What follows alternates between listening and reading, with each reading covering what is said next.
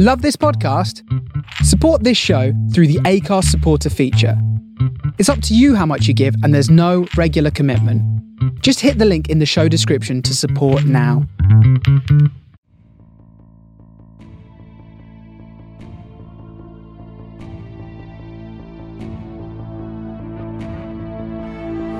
You're listening to SFP Now.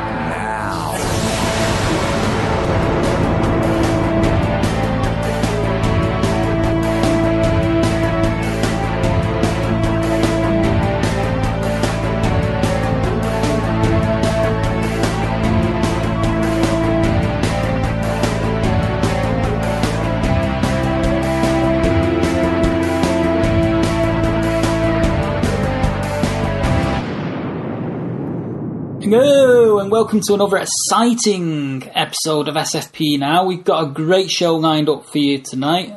Later on we're going to have Rob Hayter on the show, who of course many will remember from his recent little bit on the movie Deadpool, in which he played Bob. So we'll be talking to him later on. But before we get to that, I'd like to welcome Raisa and Craig back to the show. We're going to be going over some TV news, and a little bit later on, Craig and I are going to have a little bit of a Deadpool discussion in order to lead into Rob's interview here. So first off, I think you guys wanted to discuss Agents of S.H.I.E.L.D. Yep, it's a good one to start on. Uh-huh. Yes, and I really appreciated that we're finally getting some momentum with Hive, because he was just sort of hanging out for a while. It reminded me of, I forget the character's name now, an Angel, the hunter that was hunting them across Europe, who got resurrected in the present. It reminded me of that, him just kind of sitting around watching TV and gathering his strength. Mm-hmm. Yeah. Holtz, that was it. Yeah, we've only just started getting Hive here, because basically, what's the name of the agent now? I keep forgetting his name. He's instantly forgettable. Oh. Pardon? Ward, yeah.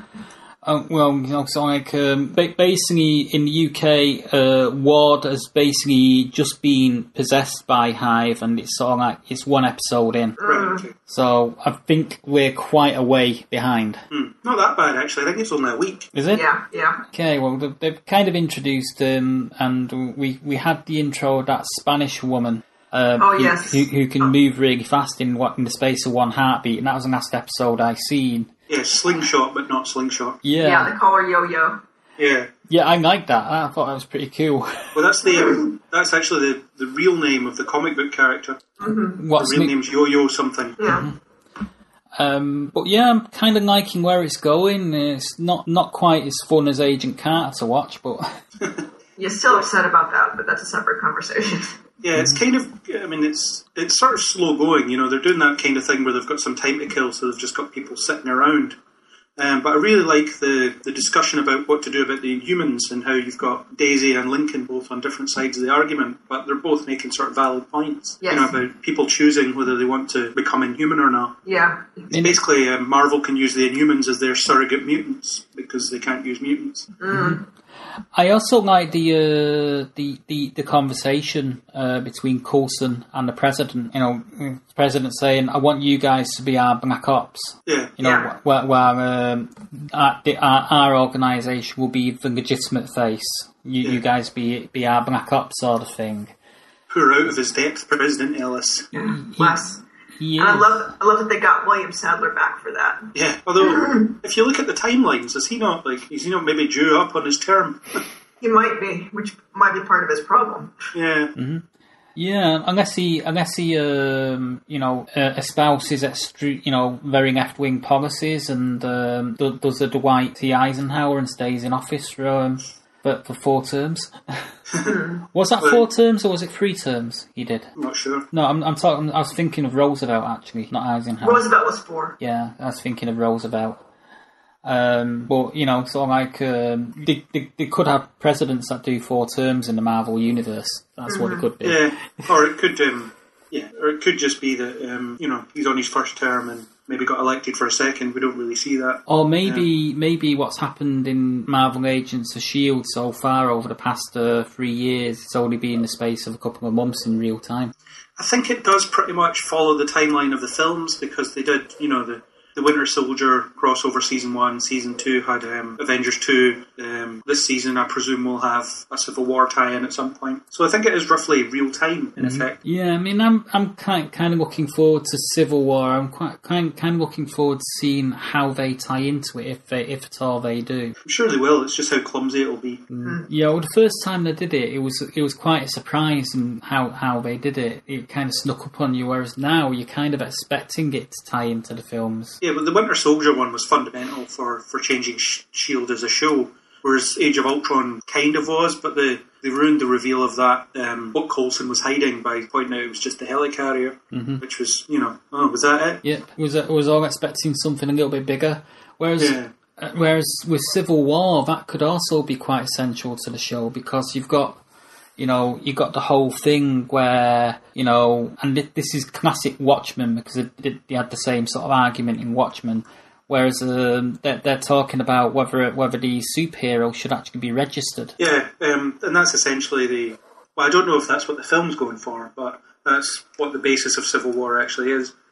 I think the film is kind of going for that, otherwise what's the point of it? Yeah, it's the idea that superheroes should be held accountable for all the damage they cause and all that kind of stuff. So there's a strong argument there, but the problem with Agents of S.H.I.E.L.D. is it doesn't have any superhero characters, certainly not ones that are known publicly. So, asking Daisy to register would be pointless because no one really knows that S.H.I.E.L.D. exists. That's a fair point. That's actually a good point. And even less people know that S.H.I.E.L.D. exists now, with it being Black Ops, because as far as the outside world is concerned, S.H.I.E.L.D. was disbanded after Captain America. Yeah.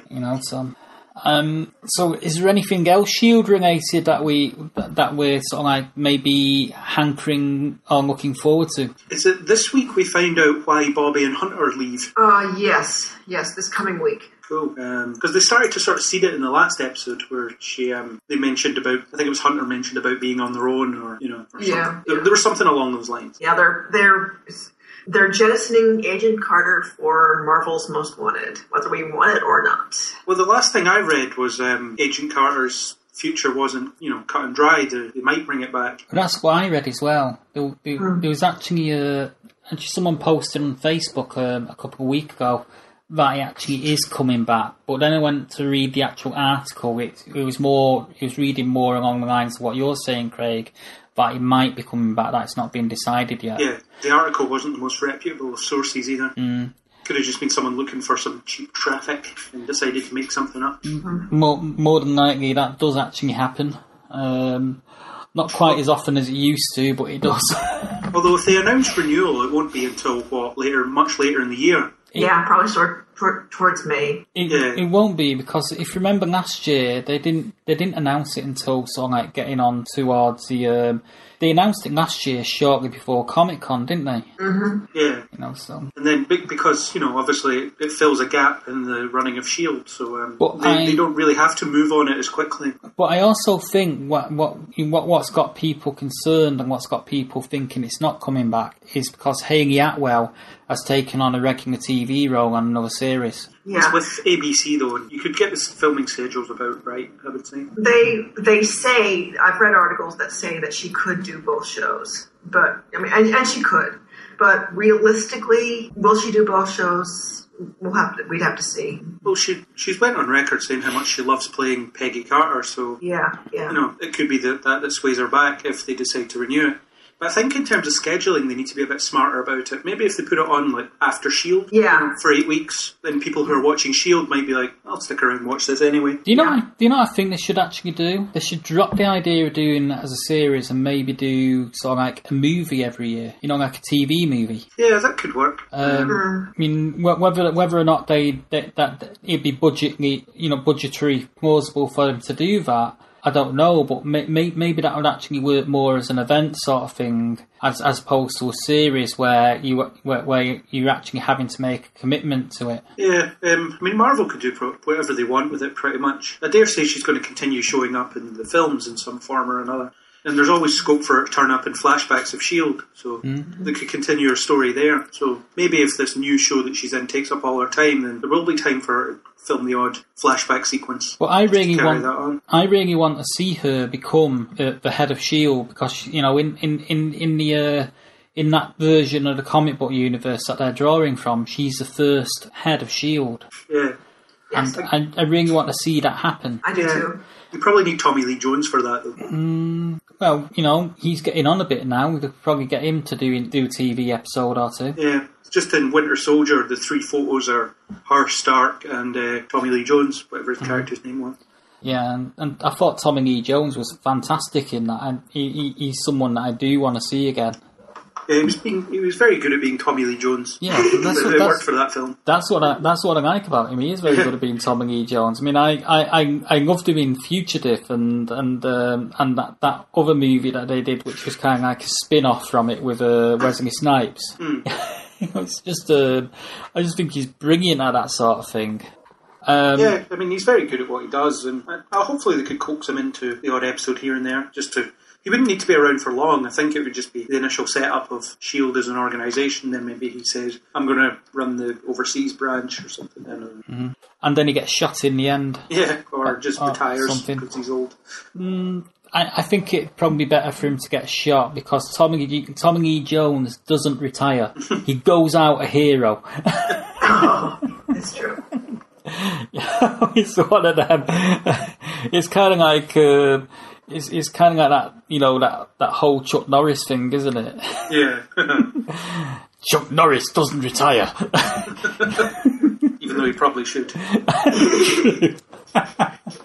Okay, so moving on from Marvel Universe to another element in the Marvel Universe now. I know, Raisi, you're not going to be able to see this.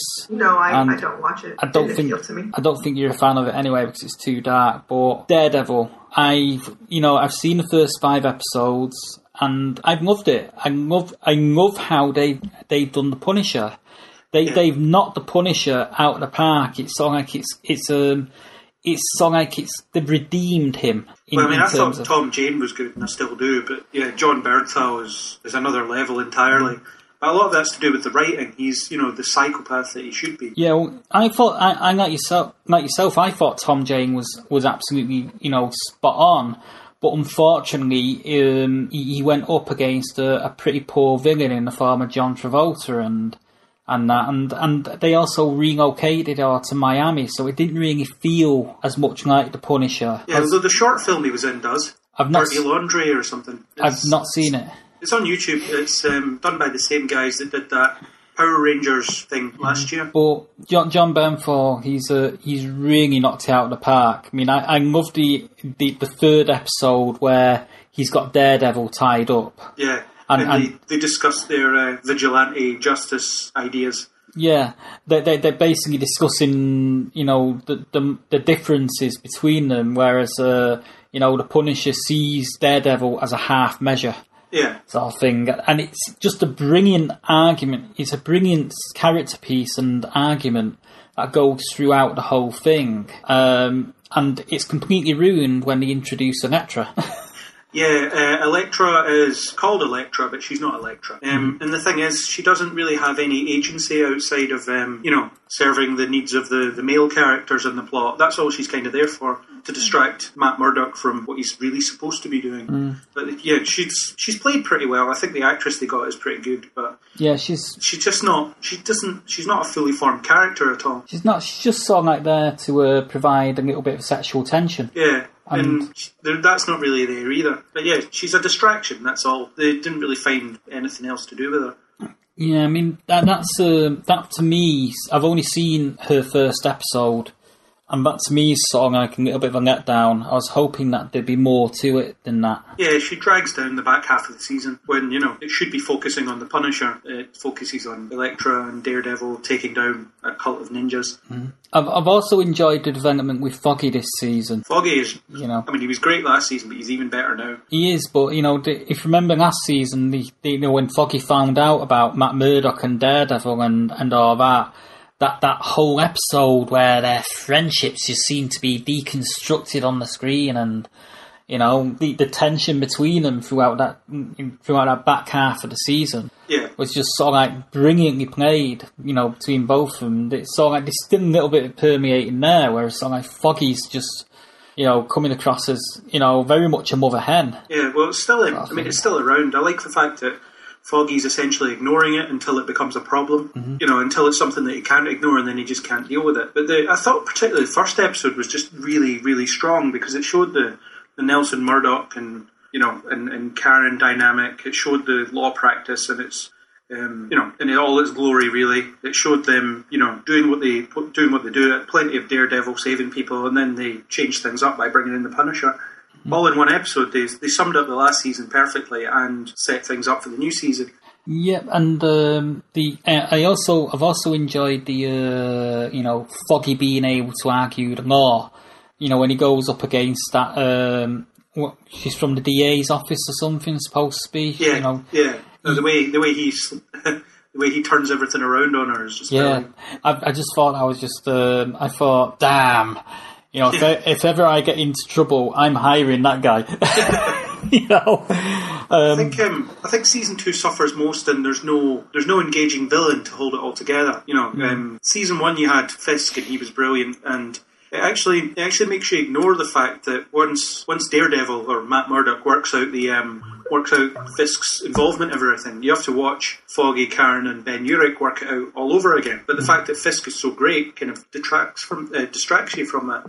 But there's nothing like that in the second season. One of my issues with season 1 wasn't simply the tone, although that was part of it. The other issue was watching season 1, I found myself caring more about Fisk than about the other characters, and I realized that was fundamentally a problem, and that I wasn't good. Fisk was fully formed, which is good. Like, you can sort of understand why he's doing what he's doing. Yeah. Which works better than I'm evil because I want to rule everyone's. You know, I want to rule the criminal underworld because I'm a power hungry narcissist. He wanted to rule. The problem I had was I realized I couldn't go forward with a series where all I really cared about was the villain. I realized that just wasn't going to work, and so I sort of just gave it up. Yeah. I mean, how many people are watching Thor films for Thor these days? You know, that's the issue. You're not watching for Thor. You're watching for Loki, and Fisk became Loki. And once I realized Fisk was Loki, I'm like, this isn't going to work. I'm done. I'm out. I'm still hoping that Fisk will appear as a villain in a Spider-Man film. That would be awesome. Then I would actually watch the Spider-Man film. I think they need to bring Fisk back. You know, they can't really go more than one season without Fisk. Have him a season away from it in prison or whatever, and then he comes back out, and then he becomes the Kingpin. You know, that would be good. You know, and I think what they should do is maybe next season have another villain, but basically he's basically working for Fisk, and while Fisk is staying in prison. Yeah. You know, Fisk is managing his empire from prison. Essentially. The good thing about Fisk as a villain, you know, I'm talking more from Spider-Man perspective here, or even Daredevil as well. You know, he can hire other villains, and then you don't really have to introduce much about these characters. So, for instance, if Fisk sends Scorpion after Spider-Man, the only reason Scorpion's going after him is because he's getting paid. And then you don't need any other motivation. I mean, that's pretty much the way they used him in the Daredevil movie. Yeah, or the 90s cartoon. Yes, which I really loved. Yeah. So, you know, there's that potential. So sometimes when you've got the big villain, you know, he can give you a reason for the smaller villains as well. Mm-hmm. But I think what they did for Fisk in the first season of Daredevil is they gave us a fully formed version. We've never seen that with Fisk before. He's always been the guy behind everything. We've never learned why or how he got behind everything, and we now know that thanks to the first season. Yeah, well, the 90s cartoon tried a bit of that when they they did flashbacks to his past and how it paralleled to his relationship with his own son. You know, he had his dad turn him in, and then he in turn got rid of his own dad, and then his son chose not to turn him in, showing weakness. You know. Mm-hmm. Mm-hmm. But for me, Daredevil this year, I'm kind of with you, Craig. It's not as good as the first season. There are actually parts of it that are a lot better. I just think overall, I just think the lack of a central villain is a bit, off. Well, it's not off-putting as such, but because when the season started, I thought, brilliant, this is going to be 13 episodes of Daredevil trying to bring down the Punisher, and that would have been enough for me, you know. And then Elektra would show up at some point. I knew she was turning up, but you know, when they deal with the Punisher pretty early on, and then he becomes a kind of background thing, and then you've got the Elektra stuff, and they're just trying to bring down a gang, and then you've got the stuff with the hand again.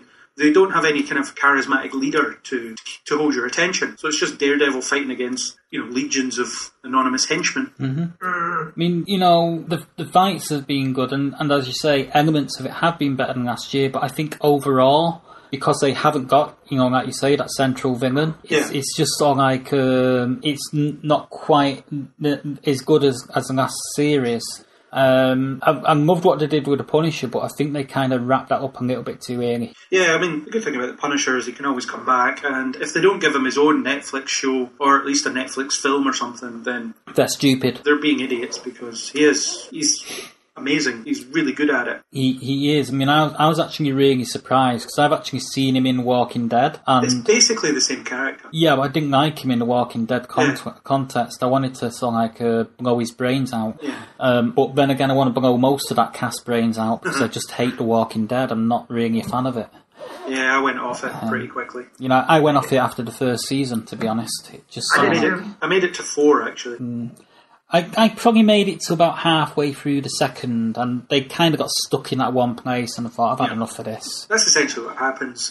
Season 3, they wind up in one place, and then it doesn't go so well for them eventually, and so on. So it's just a kind of, you know, find a safe haven, you know, dies in a zombie blaze of glory, and then that's it. Mm-hmm. And they move on until eventually they'll all be dead, I guess. Yeah, well, you know, sort of like, I can see it in about 80 years from now, Rick Grimes, sort of like, walking, you know, not having to, you know, put on makeup and disguise himself as a zombie.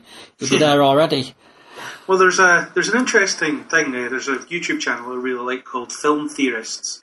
And they do, you know, they use science to talk about how things might work. And they did a Walking Dead one where they where they talked about how the realistic decomposition of the zombies had went through the seasons.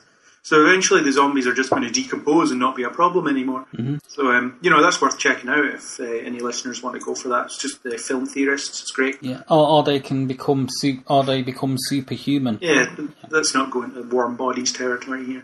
I've never seen Warm Bodies, so I don't know what you're on about. But I was just thinking, you know, it'd be funny if they became superhuman and the central characters slowly deteriorated into zombies.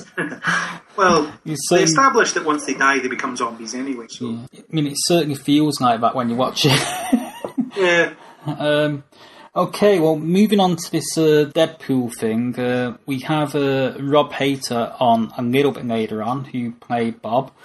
And, you know, obviously Bob is in reference to Hydro Bob, who on Wikipedia, well, we do know what Hydro Bob is. He basically becomes Deadpool's partner, and I think you know a bit more about that than me, Craig, because you've actually read the comics. Yeah, my Deadpool knowledge is a little bit less comprehensive than it is with other characters. So you know, I've seen him crop up in other people's comics more often than I've seen him or read his own, because in large doses the character really annoys me. I'll leave you guys to it. Okay. Well, thanks for joining us, Raisa. Anyway. Oh, I enjoyed it. I'll see you guys next week. Speak soon. Bye bye. But I've not actually read that many of the comics, hardly any. So for me, the film was sort of like a bit of a revelation. It was kind of like my initiation. But it's kind of funny, you know, learning about Hydra Bob after the fact. And basically, he's described as a cowardly young man. Bob was persuaded to join the criminal organisation Hydra by his wife Alison, who accused him of not being able to hold a steady job.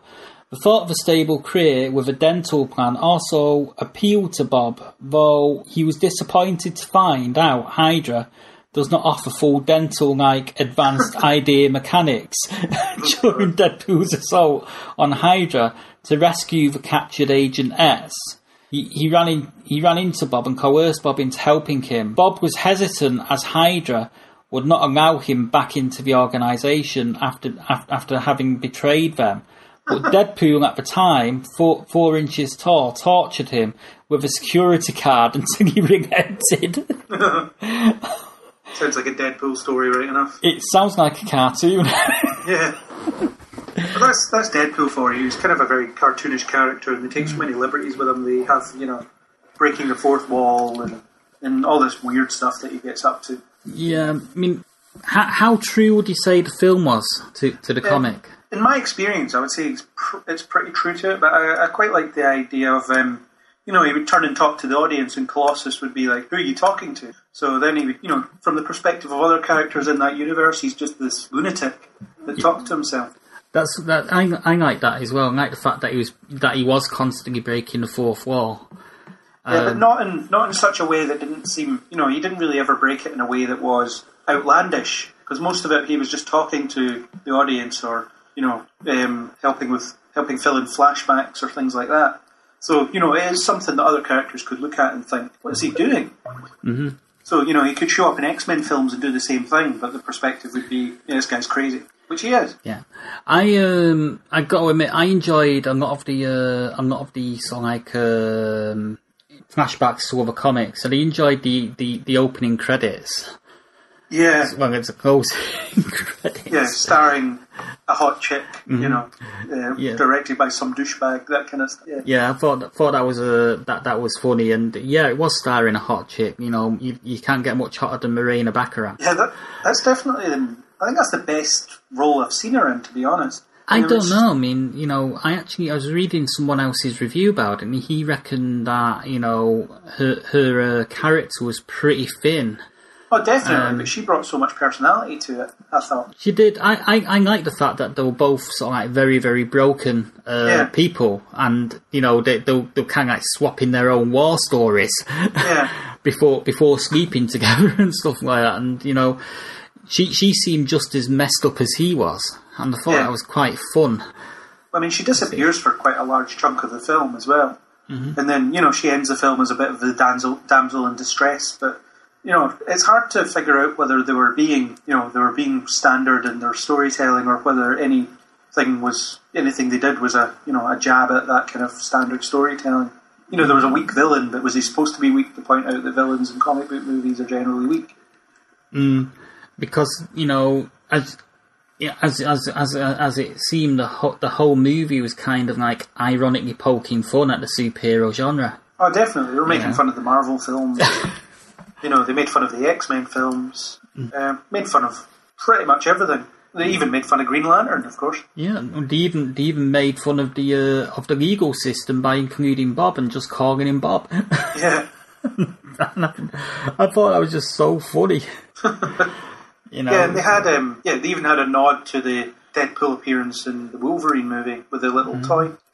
Well, I'll tell you what was kind of funny in the interview that we're going to play in a bit. Rob said his son pointed out to him that Hydra Bob, was actually a character from the comic, and it got him into reading the comics. And sort of like what I want to know is how they're going to reconcile it now, because they've had Bob show up at the end. Yeah, and in the comics, Bob is kind of like Deadpool's partner. So how are they gonna reconcile with that? Because fans are probably going to want to see Bob pop up again. Yeah, well, I mean, if you look at the every adaptation of characters they've pretty much done in these films, the X-Men films particularly, they're very different to their original incarnations. So I don't think they necessarily have to go the right way. Yeah, but the trouble is, the company that made Deadpool, was it Sony? No, it was Fox. It was Fox. Well, Fox don't have the rights to use Hydra Bob. Do they not? No. That's why he wasn't called Hydra Bob in the film. Oh, right, okay. Yeah, well, they can't use Hydra, but... Yeah. I mean, they don't have to have him be an agent of Hydra. He can be an agent of anything. True, but sort of like it's pretty dodgy ground. I think Sony and Fox are going to have to do some sort of deal, because how likely is Sony going to use Hydra Bob? Well, Marvel. Well, Marvel. Yeah. I think that if they do. I think if they bring him back, then they can just use, they can make up some random shadowy organisation that he works with and do it that way. And just keep him being called Bob. And maybe make him a much straighter character than the Bob in the comics. Yeah, it could be. Because sort of like the Bob in the comics, as I say, kind of described as cowardly there. Yeah. Just make him dead straight laced, and that way he'll make Deadpool seem funnier. Yeah, there's so many different ways they can go. I think what they've done is with Deadpool's really good. They've made a R-rated superhero movie that really worked and made a lot of money. And I'll come back to the whole R-rated thing in just a bit, because it's kind of created another monster within the film industry, I guess. Yeah, because we're going to have loads of R-rated superhero movies now trying to copy what they've done. But the fact is, what they did was they got Ryan Reynolds involved, or he got himself involved, who's a big fan of the character, who really wanted to make this film. They didn't give them much money to do it, so they didn't, as far as I can tell, didn't really interfere with the production at all. So what you've got is a film that people wanted to make, made exactly like they wanted it. Mm-hmm.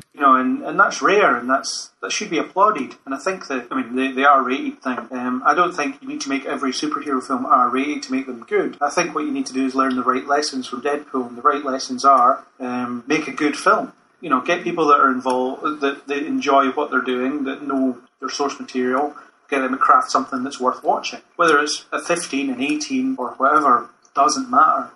What matters is you make something that's watchable. If you make something that's good, people will watch it. Simple as that. True.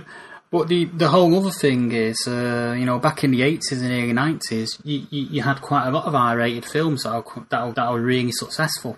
Yeah, and that trend seemed to peter out. Certainly in recent decades, where they've kind of took R-rated characters such as the guy from Die Hard and obviously Terminator, and they've sort of softened them to a point where they're no longer the same characters. But by the same token, they're pretty bad fucking films anyway. Yeah. But it's the thing is, obviously R-rated movies used to make quite a bit of money, but the problem is, what you had was with superhero films, you had quite a few non-starters that just happened to be R-rated. I think that Watchmen would never have been successful because it cost so much money to make. You're fighting an uphill battle when I think it was an 18 over here, wasn't it? It was, but with Watchmen, the fact of the matter is, it was a miracle that bloody film got made to begin with. Yeah, and I loved it. I thought it was really good, and I think more people should see it, but it's a kind of it was a bit of a cautionary tale against making R-rated superhero films again. The two Punisher films, they were both 18s, I think. Warzone had such a limited cinema release that there was no point. It was crap anyway, but the difficulty is that they weren't making especially good films, and they weren't marketing them very well either, so people weren't seeing them. It's sort of like, it's almost like, back in the 80s when Terminator came out, that was an R-rated. Yeah, it was low budget, and it was a bit of a sleeper hit, as I understand it. Exactly, and but there was enough interest there. Once it came onto video, it's almost like that secondary market of video isn't what it once was. Well, it's non-existent now because it's all VOD, video on demand, and streaming services, as well as DVD and Blu-ray. But they saw when they made Terminator, they didn't make it for video. It just so happened that once it was released on video, it really, really took off. Yeah. Whereas now they seem to purposely make things for video in the hopes that they're going to become big hits and stuff like that. It's sort of Yeah, Dread's another one that, was a great film that deserved to do better than it did, but the biggest problem with it is I think it wasn't very well promoted. You get a trailer here and there, but nothing on the scale of Deadpool.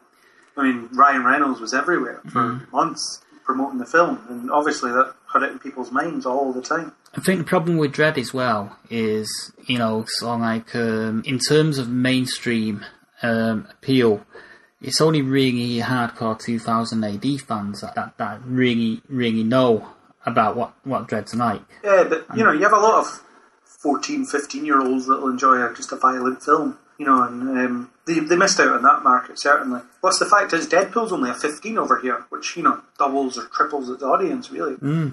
So we did it a favour. Yeah, so, and I don't think it was excessive. It wasn't too violent. A lot of the violence was very kind of tongue-in-cheek as well. Mm-hmm. I don't really like excessive violence, and it wasn't too bad for me. Yeah, I thought the violence was actually quite cartoonish, to be honest. I think it's more the language that it got the rating for. Yeah, and the language was, for me, it was quite tame. He dropped quite a few F-bombs, but, You know, if you live in certain areas of Manchester, that's all right. What you get every other word anyway. You know. Yeah, but you know, in films, it tends. It's what's it? The Americans are against swearing, and we're against sort of. I think it's sex we're against in the UK. Apparently. Yeah, I think the Americans are against swearing and violence and intense violence sort of thing. Whereas here in the UK, we just don't like sex unless it's after 9 p.m. Yeah. You know, or you know, sort of like it's a really weird difference between the culture. It's sort of like it's just strange. You know, yeah, it's very weird. Yeah. I mean, you know, it's almost as if we in the UK have never seen a pair of boobs before. Yeah. The way they sort of like the censorship works here. Yeah. You know, because you get some incredibly tame films shown after 9 p.m. because of the sexual content. And I'm thinking, why is this on at 9 p.m? Why is this on after Watershed? Yeah, it's a bit crazy. I think people just got a bit too funny about it. But Deadpool didn't seem to annoy too many people. It didn't. I think, you know, I've got a feeling it's going to do well again once it goes onto DVD. Yeah, although there was the idiot parents that took their kids to see it and wondered, you know, and thought it was going to be a tame superhero film and had to walk out. It's like, you know, they should tell us what we're expecting. It's like, what, like with the rating? You know, it's there on the poster. Dear me. You know, maybe they should have read the kids' comics. Maybe. You know. Or just, you know, watch the trailer, look to the or just look to the poster. It's like, this is R-rated or an 18 or whatever it may be. I won't take my child to see this. Yeah, but you get parents that buy their children 18 plus video games. Yeah, I was one of those children. I was playing Grand Theft Auto when I was 14. Yeah, I was or younger. I was like one of those kids as well. Mum would get 18 movies when I was about sort of like 10 or 12. Yeah. And watching, you know, sort of like Conan the Barbarian when that came out, I was a 15. You know? I guess, I mean, my parents sort of gauged that I could handle it. I think one of my earliest memories of seeing a film that I wasn't ready for was the first time I watched Halloween, the original John Carpenter one. And I must have been about 11 or something. And I watched it, and it was because it was on TV on a Friday night or something. And I watched it, and I had nightmares for weeks. Yeah. You know, weeks. I just wasn't ready for it. I've never had an experience like that. I think the nearest thing was when I went to see E.T. back in 1983, I think it was, when I was a kid. And I was so traumatised by it that I cried my eyes out in the theatre, and I've not seen E.T. since. Every time it's on, cries at E.T. Yeah, but every time it's on the TV, I turn it over because I'm just so traumatised by it. I don't want to see it again. I rewatched it a couple of years ago for the first time in years, and it's a good film, but you know, it didn't move me the way it obviously did when I was a child. It's amazing how these things change over time. Yeah, the thing is, I didn't watch it because I was traumatised by it, and you know, I'm not the sort of person that's moved to tears that easily. No, me either. So that got me in the right old state. So I'm not going to watch that again. It'd be an interesting experiment. Revisit it, you know. Nah. Be prepared. Nah. You know, sort of like I'd have to have a girlfriend that's sort of like into torturing me to do that. That'd be the only way that she'd be able to torture me. You know, just strap me to a chair with with matchsticks holding my eyes open to watch E.T. You know, I'd be like, no. But yeah, summing up, I think, you know, I really enjoyed Deadpool, and I want to see Bob again. Yeah, I want to see more of that character, you know, and the sequel's happening, and it will allegedly have Cable in it, and that'll be good. Mm-hmm. You know, I like Cable. Yeah, but thumbs up for Bob, you know, because the brief scene he has, he makes a really big impact, even though he's unconscious most of it. Yeah. I liked the final battle. It was well done, and they were definitely on a helicarrier, which is a bit strange. Yeah, they probably nicked it off Agent Coulson.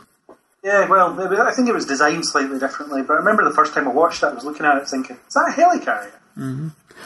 But, you know, it's interesting, you know, speaking to Rob Hater about it. He's actually been in all sorts. He was actually one of the stunt performers in Man of Steel. You know, so he'd done that. He was I think he was stunt coordinator for But he did a bit of work on the Captain America video game that was released prior to the film. He's been in Stargate. He's been in all sorts. So so it was really interesting speaking to him. And I think on that note, we shall introduce now it's time for the interview with Rob Hayter, aka Bob. So yo Bob. I love you, Wade Wilson. We can fight this. You're right. The cancer's only my liver, lungs, prostate, and brain. All things I can live without. What if I told you we can make you better? You're a fighter. We can give you abilities most men only dream of. Make you a superhero. You just promise you'll do right by me, so I can do right by someone else. And please don't make the super suit green or animated. One thing that never survives this place is a sense of humor. We'll see about that, Posh Spice. Oh, come on. You leave me all alone here with less angry Rosie O'Donnell?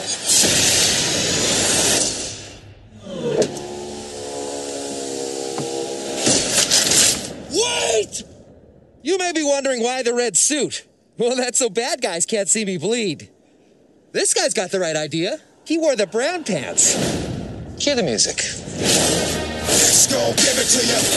Wait for you to get it. What the? X gon' deliver to you. God, you are hard to look at. You look like the topographical map of Utah. I am very turned on right now. X gon' give it to you. He gon' give it to you. You are haunting. You look like an avocado had sex with an older avocado. Thank you.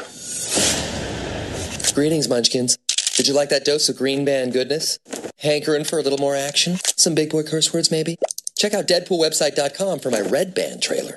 Make sure to ask your mommy and tell her to call me. She's got the number. I'd like to welcome very special guests to our show this week. This week we have an almost near legendary stunt performer, Rob Hayter, joining us on the series, and it's quite a funny one, this one, because I was looking through IMDb. He's done all sorts of stuff with Stargate. The Superman movie, Man of Steel. You've pretty much done everything. Well, there's a lot of shows I've had the good fortune of working on, Ian. Thanks. Yeah. Well, I guess the first question to get started with is, how did you get into stunt work, and how did that sort of move you towards acting? Well, it's odd because I sort of started off as an actor in the late 80s. That's originally how I got into the Performers Union, and then I began training in the early 90s in a martial art form called Capoeira with Master Eccleston de Jesus out here in Vancouver. Mm-hmm. And so I sort of walked away from acting for a little while. And then a friend of mine who was a fairly prominent stunt performer in town was training capoeira with us, and he found out that I had an acting background. He figured that I should try being a stuntman. And so I sort of followed his lead and ended up becoming part of the stunt community here in Vancouver. And that's kind of led me back around to acting again, which is kind of an odd pathway, but that's how it worked for me. Mm-hmm. Capoeira, I'm not sure if I'm pronouncing it right. Is that kind of like that Brazilian mixed martial arts where it's that's correct. Yeah, where it's kind of like more of a dance than it is? Yeah, we used to call it like Muay Thai meets Taekwondo meets breakdancing. I guess is sort of a good image for it. There's a lot of martial arts aspects, and they combine Brazilian culture and dance and music all into one form, which is quite unique. Yeah, I think I remember seeing a film about it years and years back. I can't remember the actor's name. Mark Dacascos, Only the Strong. That's the one, yeah. Yeah. He goes into an inner city school with troubled kids and teaches them how to do it. Yeah, very common theme in Brazilian culture, actually. The capoeira is used quite a bit for that. Very, very rooted in the slums and the favelas of Brazil, that art form. So, I guess question, this is kind of moving towards your stunt work, because you both stunt perform, but you've also been a stunt coordinator on quite a few projects as well. That's correct, yeah. When you actually get hired to do stunts for TV or movie, what sort of information do the production people actually share with you in terms of what their vision is and, what they want you to do? And what would you say is the most challenging set piece you've had to do? Oh boy, that's a pretty complex question. question. Usually when we're first hired, the stunt coordinator hires us, and he has the overview on the project. And then what will normally happen is we'll go into some sort of a rehearsal scenario, or we'll go to set on the day when we're executing the stunt if it's a minor stunt. And from there, we'll be sort of filled in on the details of where the stunt fits into the story and what type of stunt and what sort of execution we're going to pursue. So most of your stunts are actually fight choreography? Yeah, I've done a fair amount of that stuff. So you've not done any driving or anything like that? My specialty's mainly been fight choreography and martial arts. I've done some fall stuff. I've done some what we call hit stuff. One of my bigger gags that I was kind of well known for was a car hit I did on a feature film called I Love You, Beth Cooper. And I won the Taurus World Stunt Award for that particular stunt in 2010. Cool. I'm kind of jealous now because I actually got hit by a car about 5 years ago. It ain't a lot of fun. It's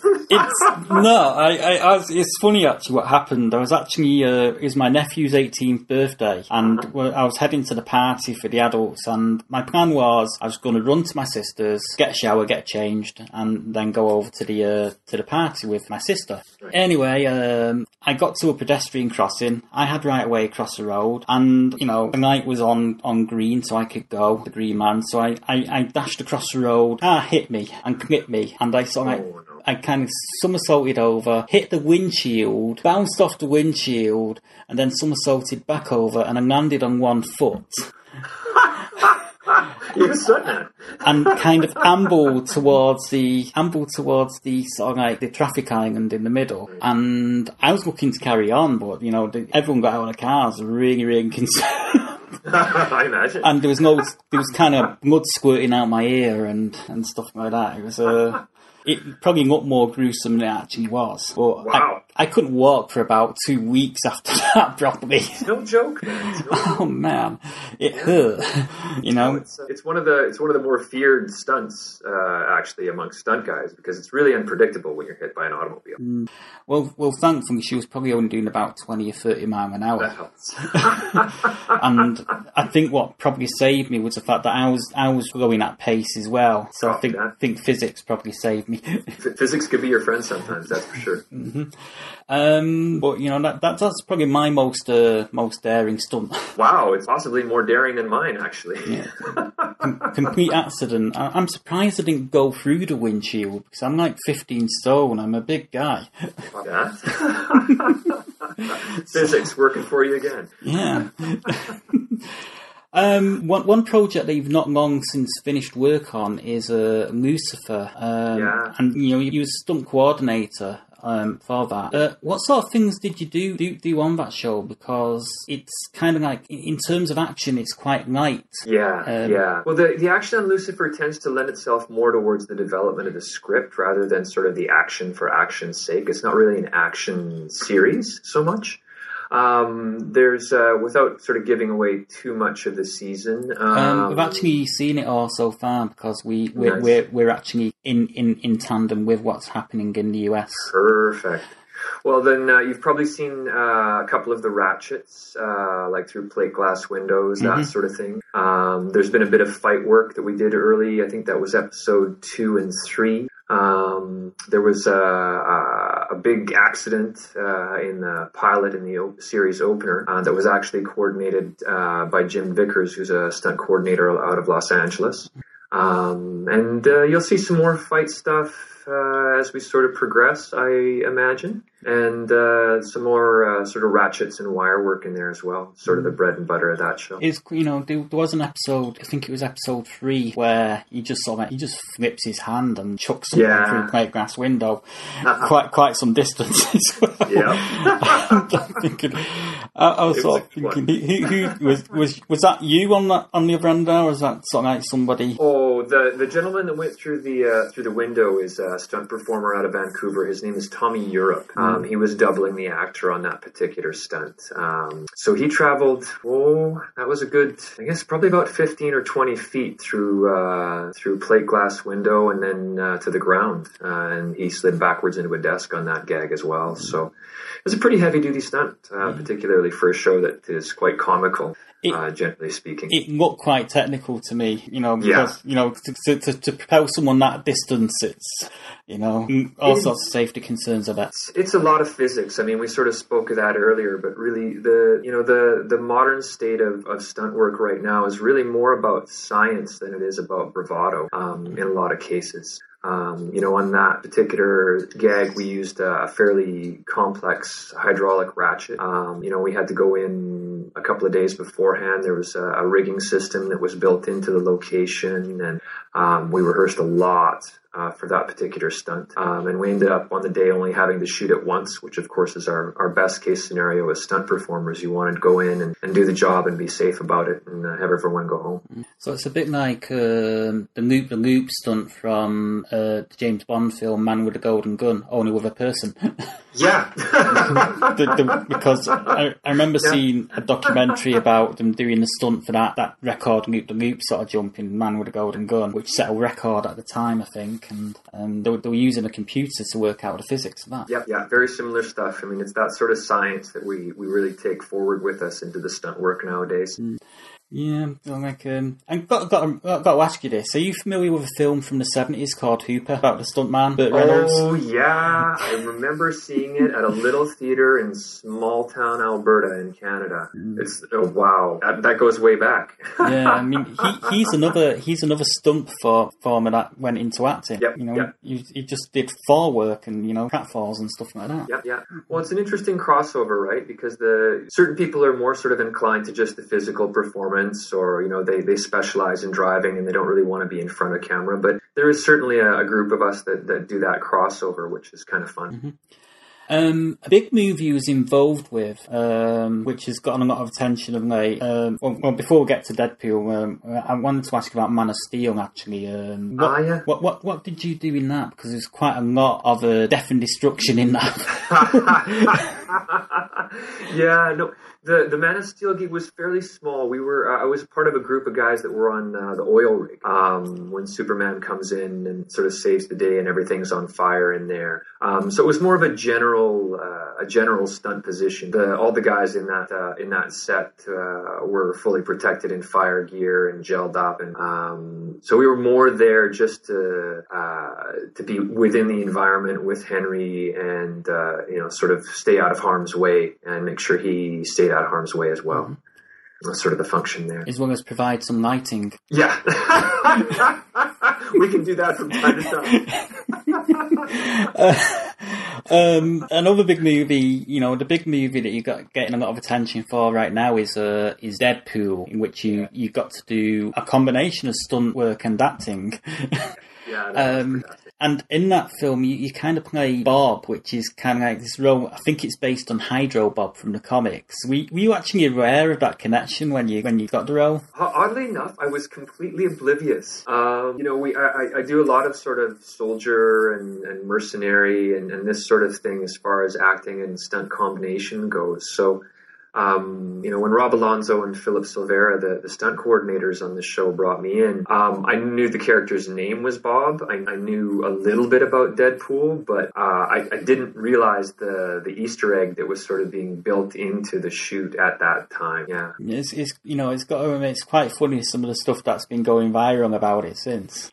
Well, it was quite fun because my son's a graphic novel fan. Right. So he'd read a bunch of the Deadpool comics. And so I came home and we were talking about what I'd done that day and what the character name was. And he said, "You were Bob?" And I said, "Well, yeah."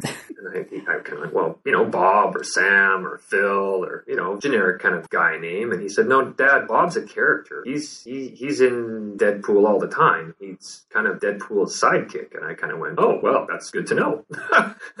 So I started reading the Deadpool comics, and all of a sudden I realized that Bob was kind of a phenomena. So it's been pretty fun. It's been really interesting to watch the fans sort of embrace that particular cameo and And, to sort of be a part of the whole thing has been really, really kind of exciting. Well, given the legal stuff, because I think the only reason they couldn't embrace it and just called him Bob was because they don't have the rights to use Hydro Bob. So that's my understanding. It was kind of like a clever little way of getting him in there. It was so funny because Ryan, of course, is a big Deadpool fan, and Tim Miller and the writers are all Deadpool fans, which is how the film got made, really. So it was kind of a Deadpool way of putting the character in. There was a bit of that kind of that kind of cheeky Deadpool style of doing things kind of played out and putting the character into the film, which was kind of fun, art imitating life a little bit. Oh, absolutely! I loved the film. I went to see it a few weeks ago. Right after Holly told me that she was sort of like she was interested in hooking us two up for this, and I went to see it, and I was smiling. There was a big cheesy grin on my face for days. Well, it's such a fun film, right? I mean, you're laughing literally 30 seconds into the credits. Absolutely. The opening credits, they're already taking the piss out of themselves, which is part of the fun of the whole film. Mm-hmm. And you've also got little Easter eggs with a lot of the road signs as well. Right. I kind of really enjoyed that. The action in the film as well, totally crazy. Again, lots of wire work and stunts and stuff like that. Did you double up for any of the other bits of the film? No, the mercenary scene at the end was the bread and butter of what we did. That was sort of the group of guys that did all of the work in that particular section. I can't say enough about the stunt team on the show.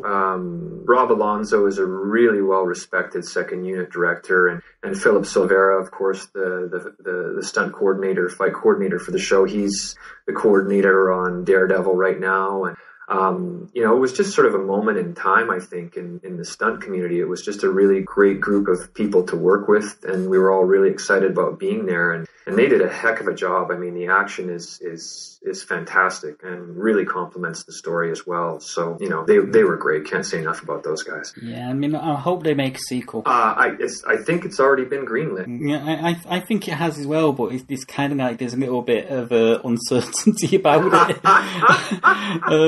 With the, there's a lot of fans that are kind of, has this been greenlit? Has it really been greenlit? Are they going to do another one? What about Bob? Indeed. What about Bob? Hey, Ryan, what about Bob? Well, I think Fox would be, after the financial and critical success of the film, to not do a second film would be sort of ludicrous, really. There's so much material there to take into another film. The character itself, he jumps all over dimensions and all over time. It's really sort of a character that you could really create a limitless number of stories for. So to not make a sequel just doesn't make any sense at all, really. Yeah, I'm up for the sequel when it comes out. I'm definitely up for it. You and millions of others, apparently. I'm not, I've heard a lot of good things about Ryan Reynolds. What's he like to work with on the set? Because is he really as funny as the character in real life? Oh, this guy is ridiculous. He's ridiculously talented. He's a joy to work with. He's just a super nice fella. He was really generous to the stunt team. To me as an actor, he was really generous. He's witty and intelligent.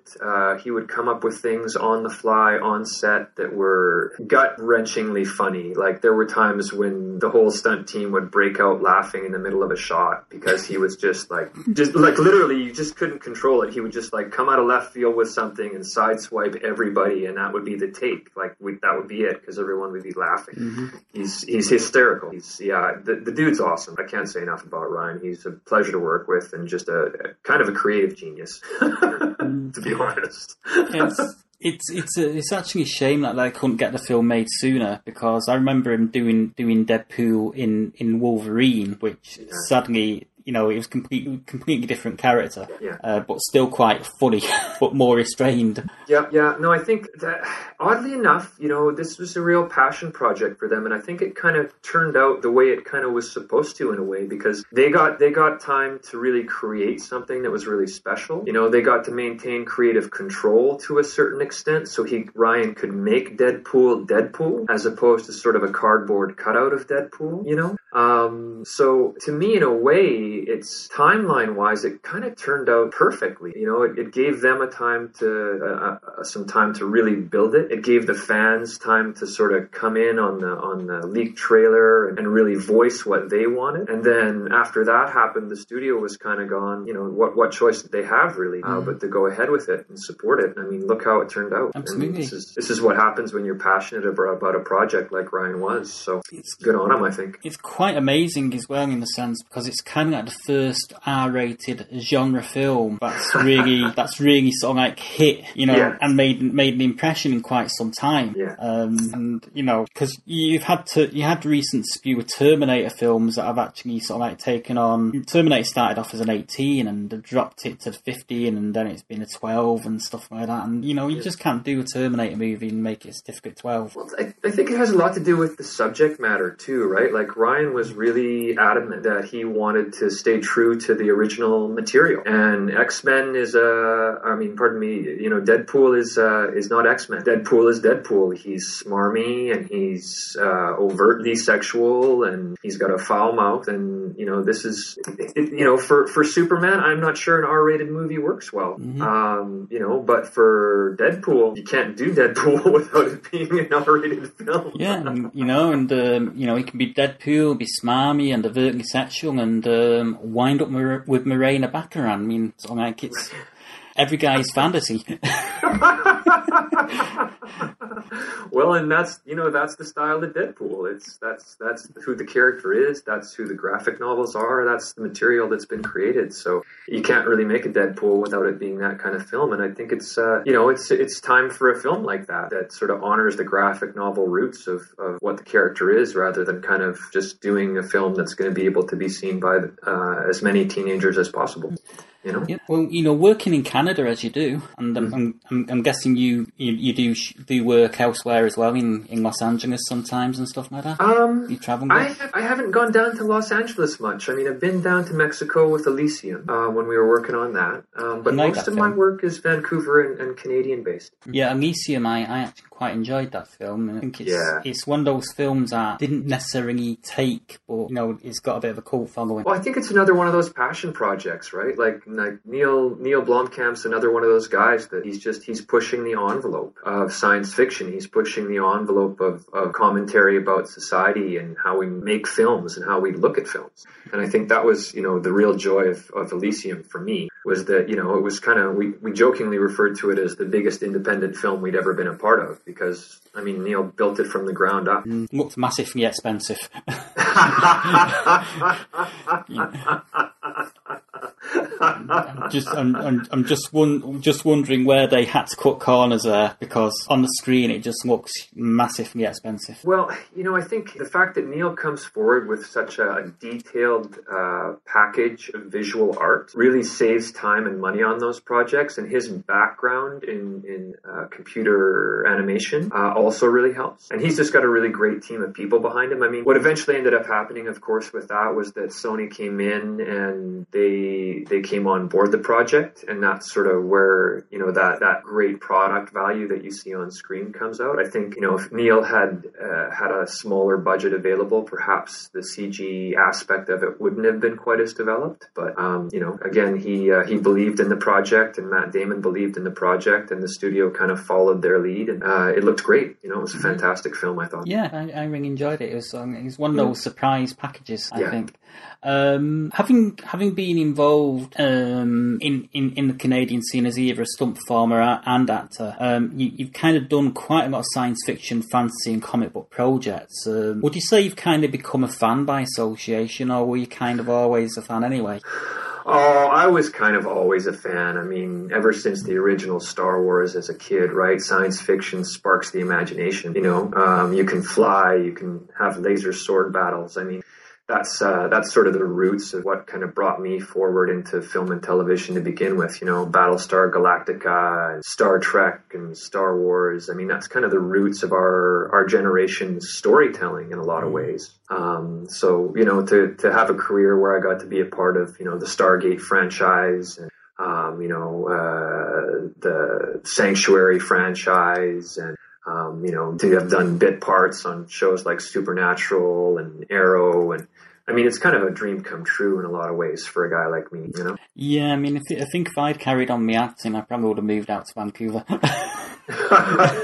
But it's a good place to be. It's a good community. I kind of got bored with the acting, and sort of went into writing and music, and that's my thing. Well, it's a challenge, you know. A career as an actor is really daunting. There's not a lot of people who actually are able to succeed.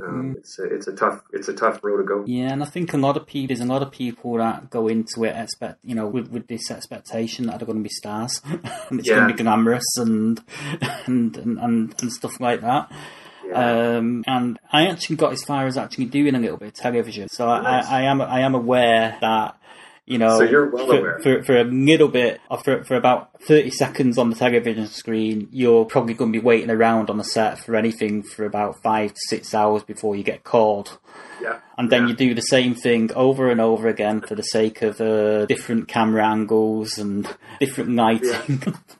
Yeah, you know, for something that's so exciting and glamorous and all that, it can be quite a pedantic process from time to time. You know, it's a really detailed, painstaking process to go through to achieve what the end result is. Yeah.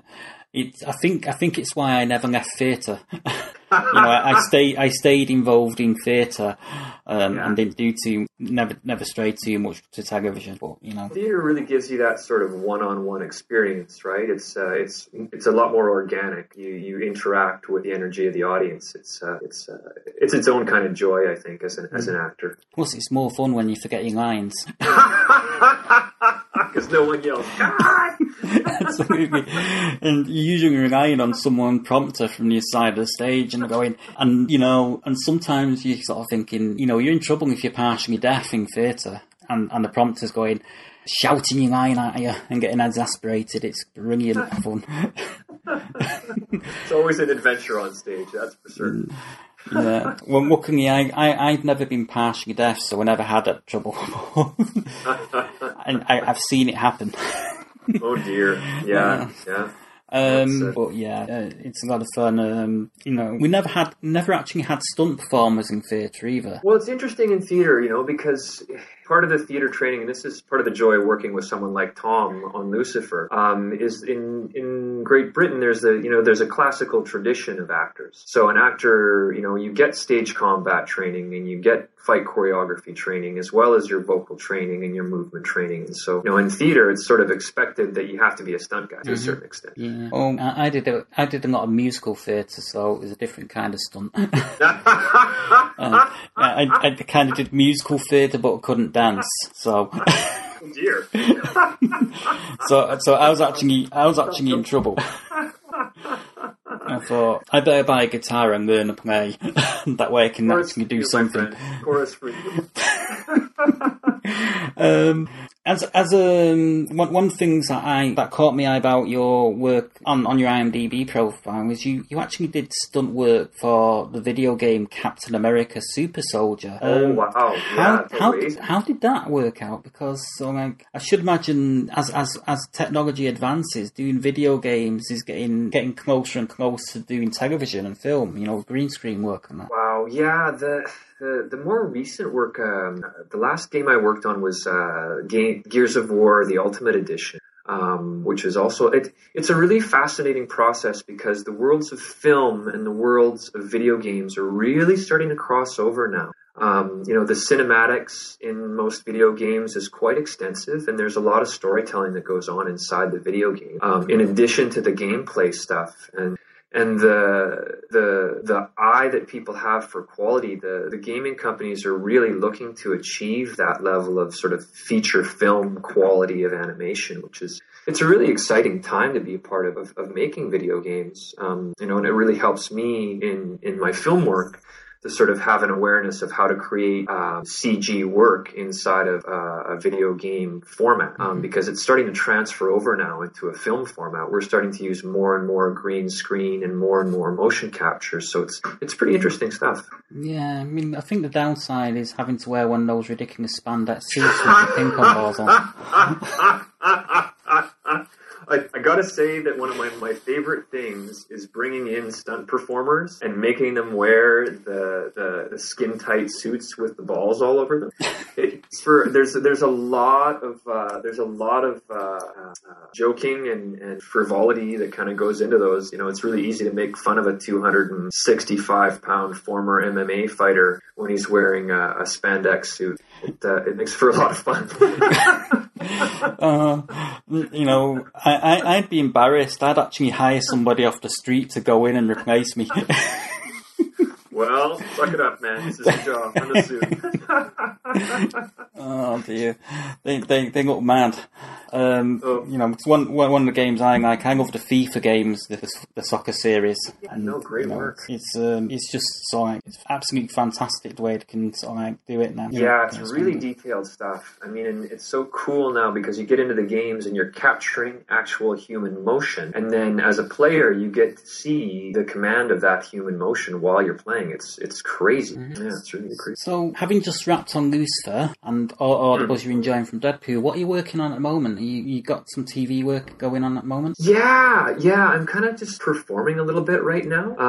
I've got a small acting part on this new Van Helsing series for Sci-Fi. And also just booked a small role on Arrow. I think they're on season 4 now. Mm-hmm. So that's kind of in the immediate future. My friend Dan Rizzuto, who's the fight coordinator for us on Lucifer, he's directing an action film called Cavallo that's shooting in June. So I'm probably going to be coordinating the action on that film. And then we just kind of sit tight and hope that folks like Lucifer enough to bring us back for another season, because it's a fun show to work on, that's for sure. Yeah, it's kind of slowly been taking shape as Lucifer. You know, I've been hard on some episodes because I'm actually a fan of the comics. I'm a fan of the comics, and I prefer the Lucifer in the comics and the Lucifer that Tom's doing. I mean, he's knocking it out of the park, but it's just like it's too locked into the procedural thing for my liking. Well, it's one of those things, right? They had a choice to really try to follow along with the comic book, or to really to make their own thing. And you know, I'm a fan of the comic as well, and I got to admit, I was a little bit disappointed that there wasn't more material taken from the comic that was put into the series. But you know, Tom Capinos and the writers over on Lucifer, they've got their own sensibility to the character, and they're kind of creating a different thing entirely, which is it's kind of fresh and it's kind of new. So if I sort of look at it removed from the comic book, I go, wow, I really enjoy this series. It's kind of fun, and it's clever, and there's good acting in it.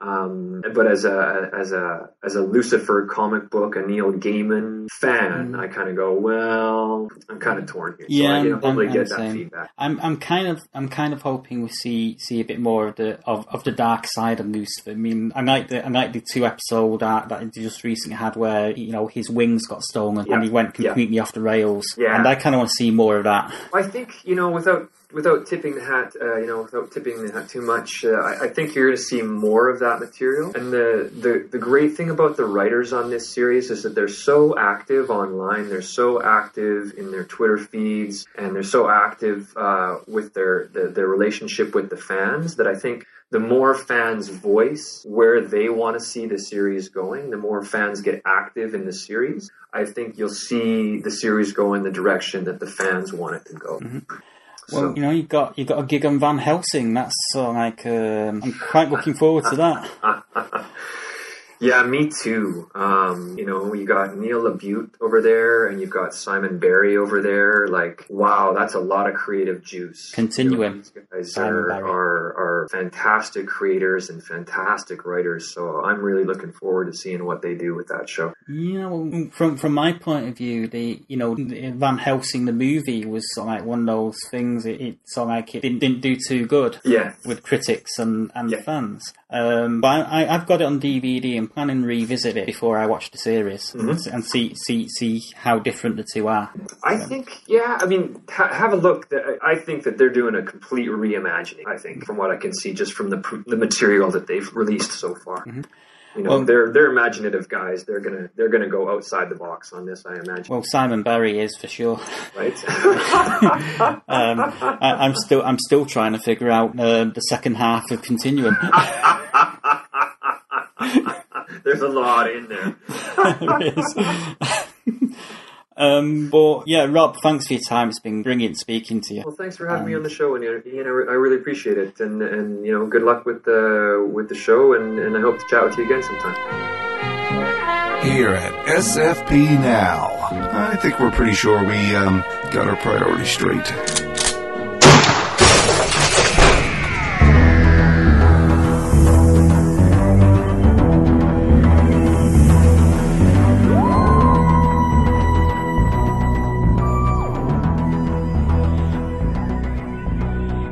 And that draws to a close. Another fantastic show. I'd like to thank both Craig and Risa for coming on at the start of the show to do the conversational bits.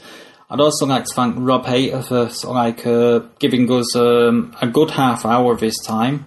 And I'd also like to thank my friend Holly for helping set all this up. So thanks to everyone that's been involved in getting this on the air. We'll be back again in a couple of weeks' time with more discussion and hopefully more interviews. So bye for now.